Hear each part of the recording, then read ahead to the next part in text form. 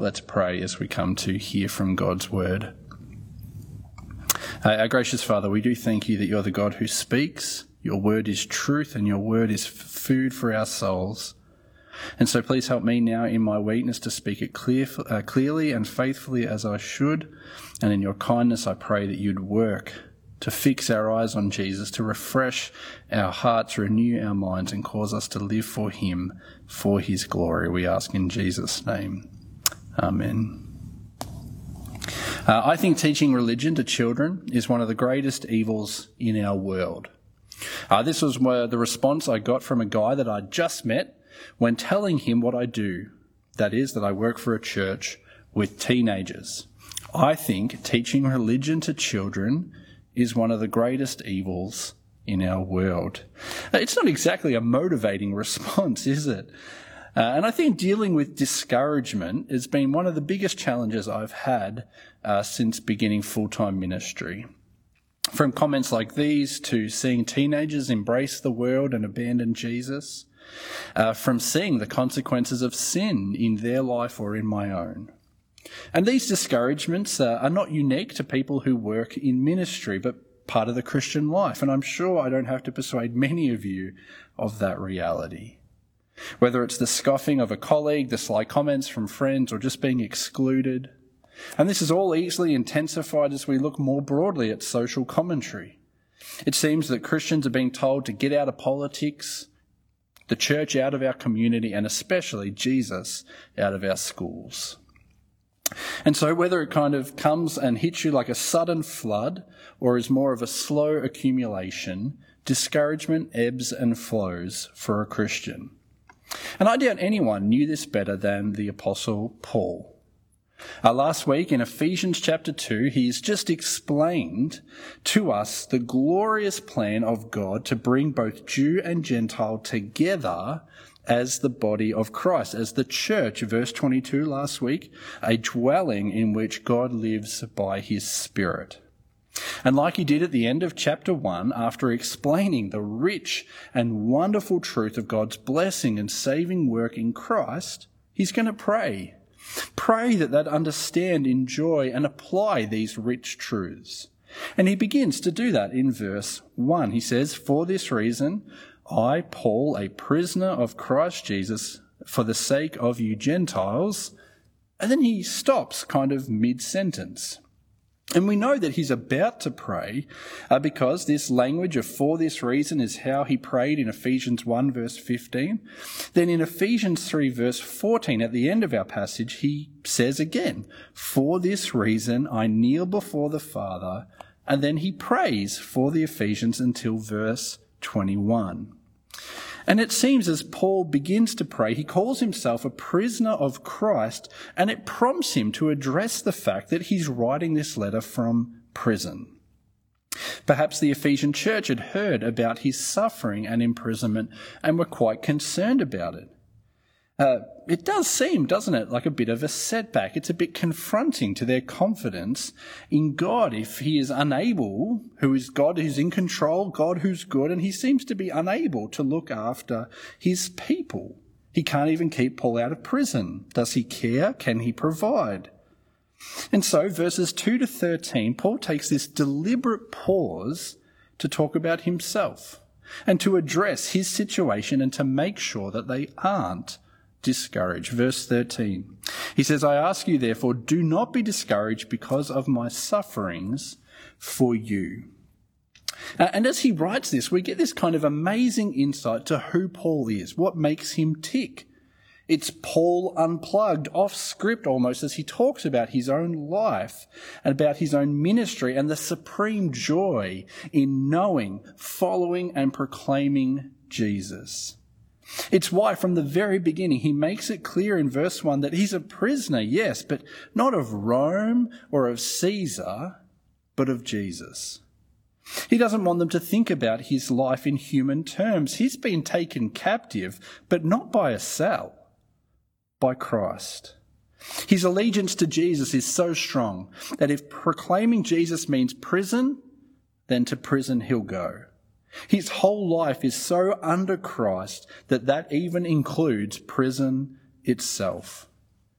And as you read verse 1, you can't help but get the sense that if Paul was around today, he'd be branded a religious nutter. Some radical that's lost his mind and is probably even dangerous. But we know better. The risen Jesus not only demands that our whole life be captivated by him as we deny ourselves and take up our cross, but has shown that he alone is worthy of it.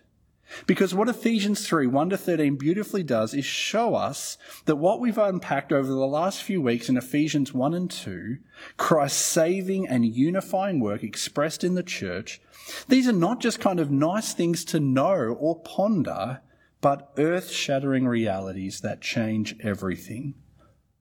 And so as we listen to Paul this morning, it's worth asking, are you even remotely similar? Because what he describes here is not meant to be abnormal. Paul has been joined by thousands of others in the history of the church who have been so captivated by the gospel that they have endured loss of comfort, family, safety, or even their lives. Because just as we can go through discouragement as Christians, how easily do we drift into mere formalism as we just go through the motions? Yeah, we watch the live stream, we Zoom after the service, we share in our growth group, we pray with our kids, we even serve on a roster. But it's all about as routine and heartfelt as emptying the dishwasher or brushing our teeth. And so as we listen to Paul this morning, ask yourself, is there even a whiff of this kind of enthusiasm, joy, and conviction in your Christianity? How compelled, fired up, and captivated by Jesus are you? And what Paul tells us about himself to discard discouragement breaks nicely into two sections, and these are in your handout. It's as if he gets kind of so carried away that in verses 2-12 in the original, there are actually only two sentences. And both of them begin with and focus on grace. They must not be discouraged, just as Paul isn't, because both receiving and proclaiming the gospel are gifts of grace, undeserved blessings and privileges, even if they include suffering. So let's look at the first reason in verses 2-7. He says in verse 2, "Surely you have heard about the administration of God's grace that was given to me for you. That is, the mystery made known to me by revelation, as I have already written briefly." Paul was a man who loved sharing his testimony. It's recorded multiple times in Acts. And he says to the Ephesians, surely you've heard about what happened to me, how I was saved on the road to Damascus and given the unique role and commission to bring the gospel to you Gentiles. We heard it read for us in Acts 9. He says in verse 3 that it came to him by revelation. That is, Jesus himself appeared to Paul to give him understanding of what he describes as a mystery. And that word mystery is one of the key words of the passage. It's in verse 3, verse 4, verse 6, and verse 9. And by mystery, he doesn't mean some kind of complicated or complex, unknowable problem. He's not talking about something dark or obscure. By mystery, he means something that was formerly hidden but has now been revealed. It's like an open secret almost. And this is made clear in verse 6 where Paul just tells us what the mystery is. This mystery is that through the gospel, the Gentiles are heirs together with Israel, members together of one body, and sharers together in the promise in Christ Jesus. That's the mystery. And you might be thinking, but that's it? That's just what he said last week in Ephesians 2, 11-22. And that's true. And it's easy for us, I think, to miss what a big deal this mystery is when we are familiar with it. Imagine living in first century Ephesus. You've worshipped at the temple of Artemis your whole life with your whole family and virtually your whole community. Then you find out that not only is your God fake and useless, the true and living God that you've ignored your whole life is actually deeply offended by your idolatry. You've completely ignored him. You've followed a God that doesn't speak or do anything, and God is angry about it. You deserve his judgment. And as you sit there kind of overwhelmed by the foolishness of your whole life following an idol, you're told that actually the real God will forgive you. Completely accept and welcome you if you only turn to him. And you're sure of this because he sent his son, his perfect son, to die for your forgiveness.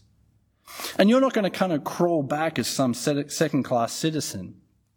In verse 6, Paul tells us that there are 3 amazing privileges. You're an heir together with Israel, that God's promise to Abraham of blessing that you've never heard about, well, that's actually yours now. You're a member together of the one body and sharers together in the promise in Christ Jesus. Paul is essentially summarising and recapping what he said in chapter 2, that by faith in Jesus, you're part of the body of Christ. The languages of unity and belonging. And further, you've received God's promised Holy Spirit, God poured into your heart, and the guarantee of your future with God forever. Now, hopefully you don't have to imagine how good it would be to hear that news, because that's the news you heard when you became a Christian. In verse 7, Paul says that the mystery he received is then the gospel he proclaimed, and we have received that same gospel when we became Christians. That although we were, as Paul said in Ephesians 2 verse 12, separate from Christ, without hope and without God in the world, that has all been changed. For we are now united to Christ and each other. We've been given hope by knowing God himself. It's no wonder that Paul says that receiving the gospel, it's a privilege, an undeserved gift. And this is especially the case because he goes on to say that all human history has been pointing towards and centres on this mystery being revealed. Verse 4. The mystery of Christ, which was not made known to people in other generations, as it has now been revealed by the Spirit to God's holy apostles and prophets. Do you see what he's saying? The mystery, the gospel of who Jesus is and what he's done and what it offers all people, Gentiles included, has now been made clear. Abraham, Moses, Elijah, Isaiah, they all got glimpses for sure, but they didn't get the full picture that we do through the apostles and prophets. Now, he's not saying the gospel is some innovation made up by Paul. It's good news that was promised, pictured, and anticipated in the Old Testament. But the precise nature of how God would achieve this, saving both Jew and Gentile together to become the body of Christ, well, that was a mystery. And that revelation has come now to Paul and to the apostles and prophets, who now come then to us as we read their testimony in our New Testament. It's why Paul said last week in chapter 2, verse 20, that the apostles and prophets who taught the gospel are the foundation of the church. It is through them that we know this mystery, that God would save through a great king who was also a suffering servant. That God is absolutely just, yet rich in mercy. That God has saved through a prophet greater than Moses, a priest greater than Levi, and a king greater than David. That all of God's promises are found there, yes, in Christ. And it's not that we just kind of know what happened, but we know how it changes everything. That in Christ we have received every spiritual blessing, as sinners are saved and the spiritually dead are brought to life by grace. That yes, we were deserving of wrath, but we are now loved, adopted, forgiven, and promised unceasing kindness. Do you realise what a privilege, an undeserved gift it is to know the gospel of grace? It's why Paul doesn't simply say that this is his own privilege in verse 3. He reminds them that he shared it with them. He says, I've written to you briefly about it. It's a reference to what he said in Ephesians chapters 1 and 2. But then he continues in verse 4, in reading this then, you will be able to understand my insight into the mystery of Christ, He doesn't want the Ephesians or us to just sit back and go, well, good for you, Paul. No, we share in this privilege too. And Paul is urging us to see it that way. But do you? It's kind of so easy, isn't it, to just go through the motions. Listening to sermons are about as common as spreading jam on toast. The letter to the Ephesians, well, you probably studied it in CU or in your growth group. You've heard a sermon series on it before. What more can there be? It's so easy for us to be content with what we know and understand to the point where we have lost all awe and zeal. I see it all the time in our youth group as children of believers moan about the fact of being raised by Christians. And I think we know that we have slipped into this too when we no longer expect God to surprise, encourage, or change us through his word. Think about it. What did you pray for this morning? What are you expecting or hoping for when you open your Bible? Or even when you turned on the live stream this morning? And I think we've especially fallen into this when we see that our comments and reflections on church or sermons are just criticism. It was a bit dry and boring, wasn't it? Very long. Not how I would have done it. We have to fight this kind of complacency. Knowing the gospel that can bring all people to know Christ himself, that brings every spiritual blessing, that unites both Jew and Gentile as the body of Christ. It's a privilege from start to finish, an unending joyful pursuit from which we must never grow tired. It's why, after unpacking these rich and wonderful truths, both in chapter 1 and again in chapter 3, Paul prays for depth of insight and for growth. There is a beauty and a depth beyond our comprehension to grasp and enjoy.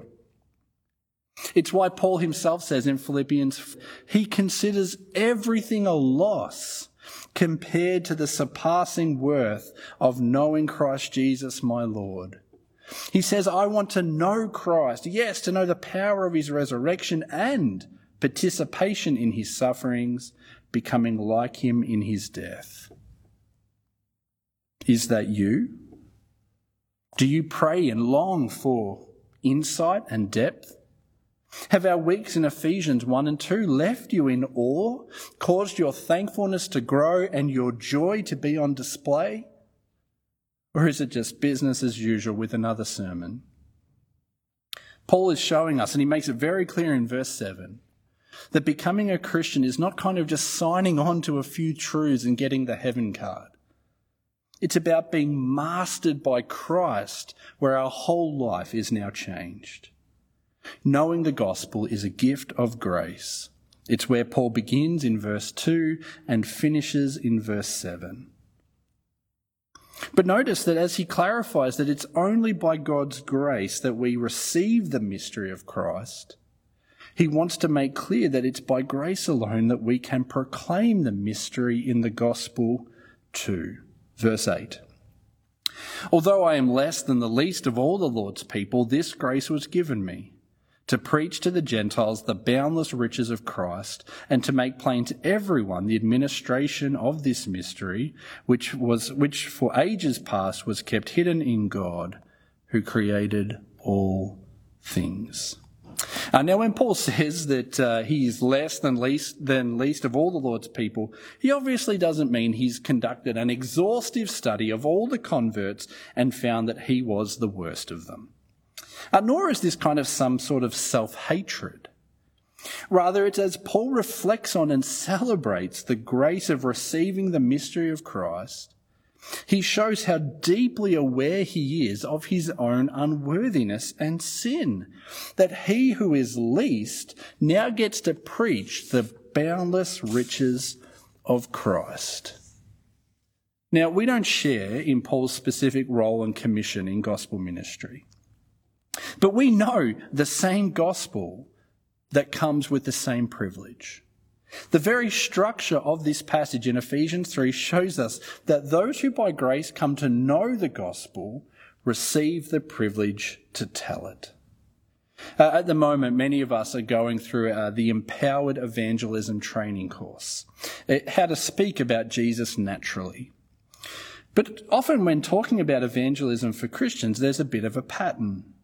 Yes, we know we should do it, even though it's so awkward and costly. And most of our effort in these courses is so often spent convincing ourselves and others that at the end of the day, it's really worthwhile and we should just do it.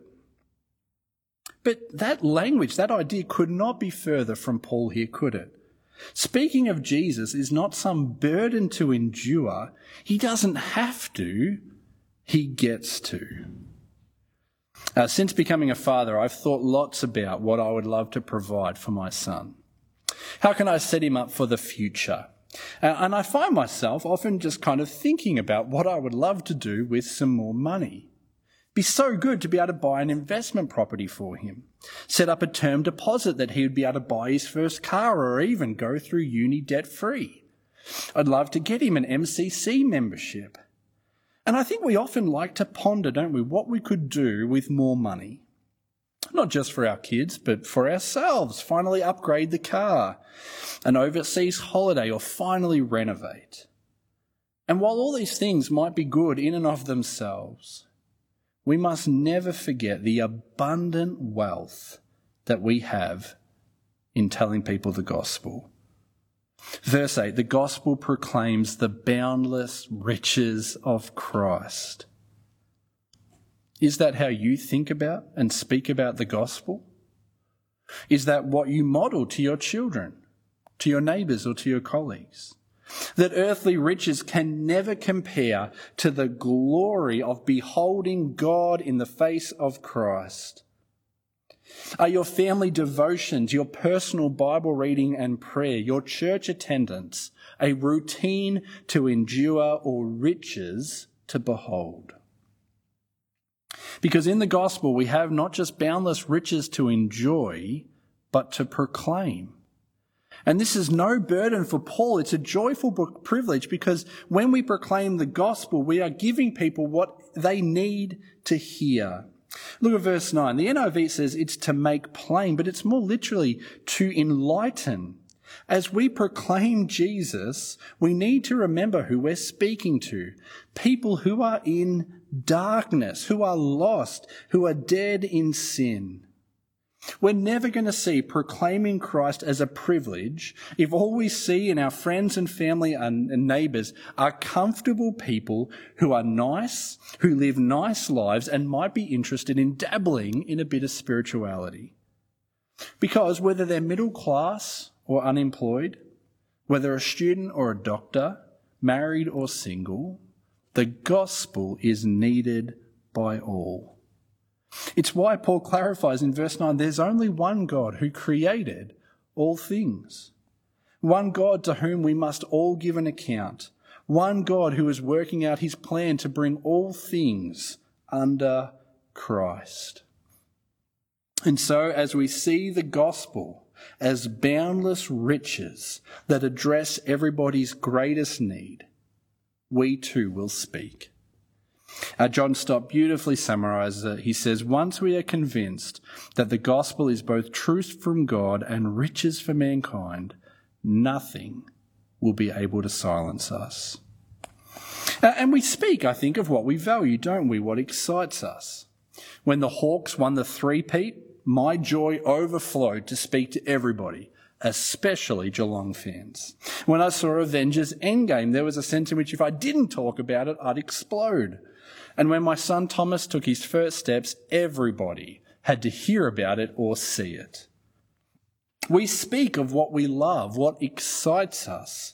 And Paul shows us this because he shows us he's excited about what the gospel brings about in verse 10.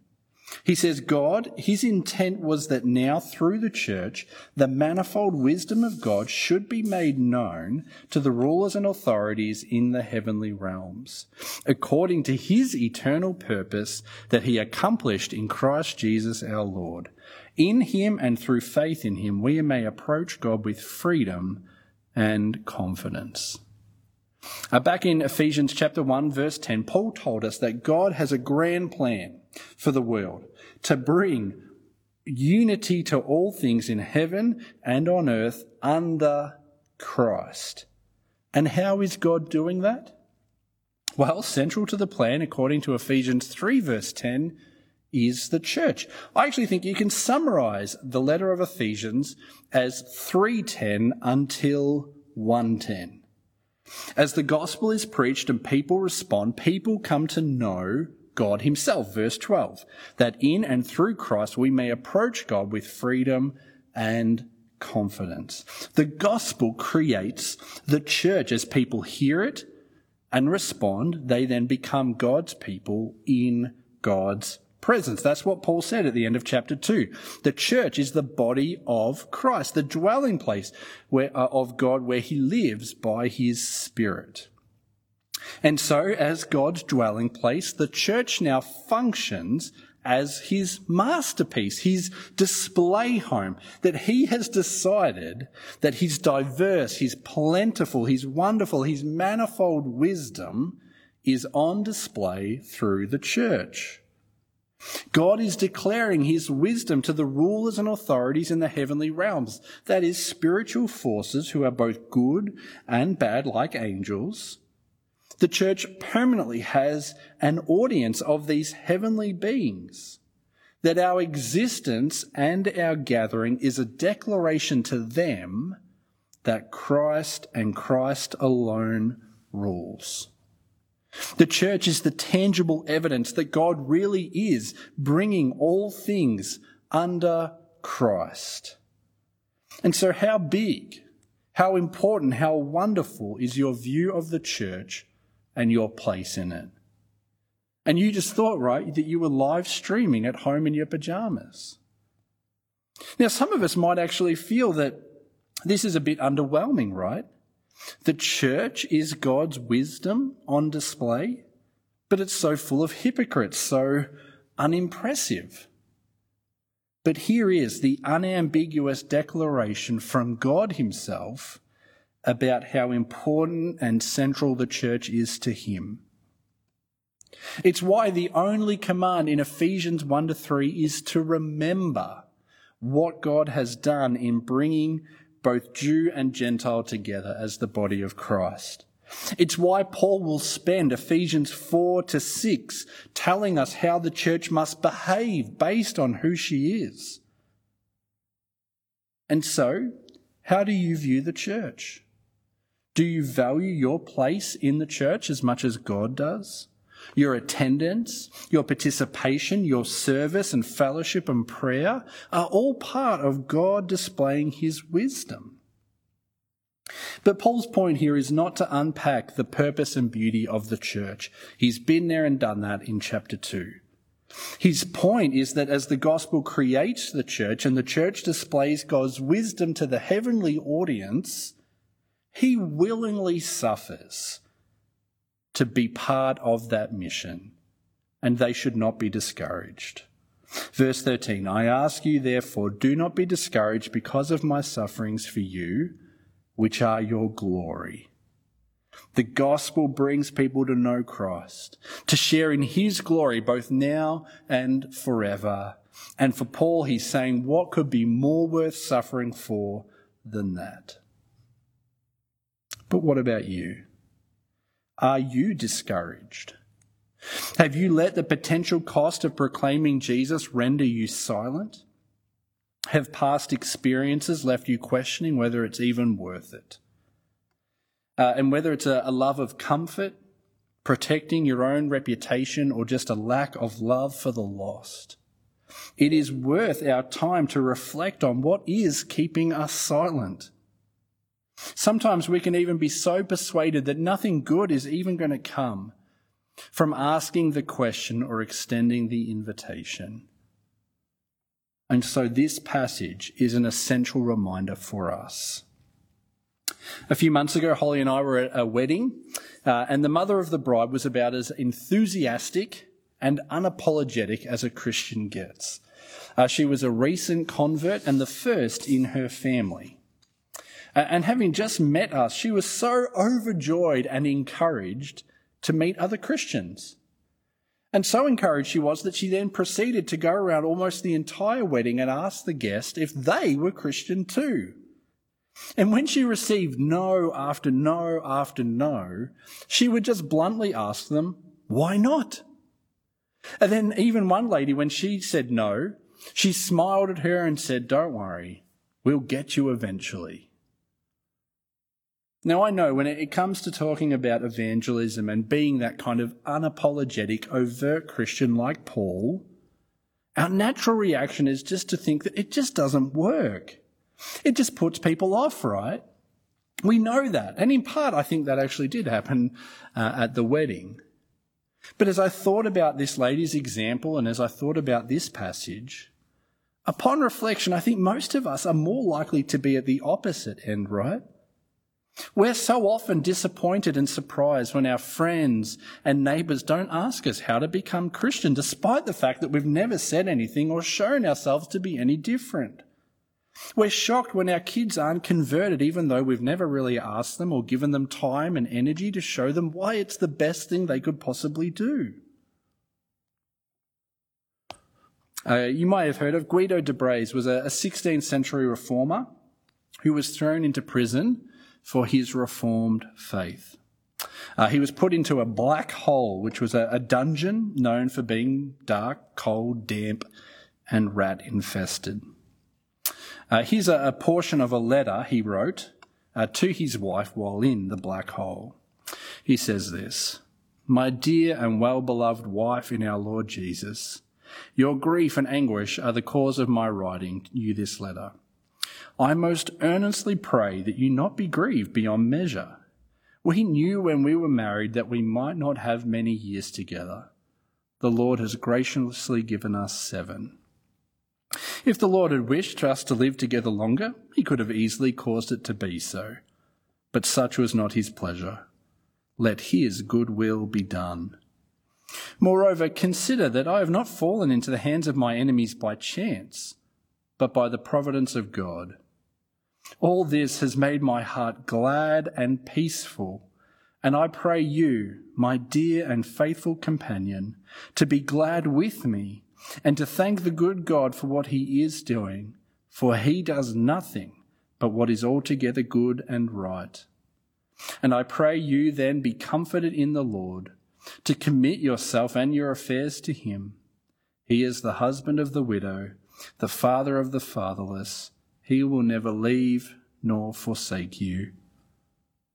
A few days later, on May 31st, 1567, at age 47, he was publicly hanged in the market square. As he was pushed off the scaffold, he urged the crowd to be faithful to the Bible. He was then buried in a shallow grave where his body was later dug up and torn apart by wild animals, just to make a point. But this is the kind of commitment that many are still showing today. Like our brothers and sisters in Christ that we know and pray for in other places of the world where following Jesus is instantly costly.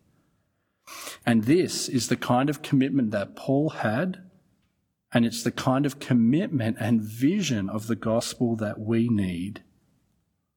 And how do we get it? Well, Ephesians 3, 1-13 is actually telling us that we already have all we need as we share the insight into the mystery of Christ. So let's pray that we would be so captured by the gospel that we'd share in that privilege of proclaiming it, even if it's costly. Let's pray. Father, we thank you so much for the gospel, the joy in coming to know Jesus, to being united to him and each other.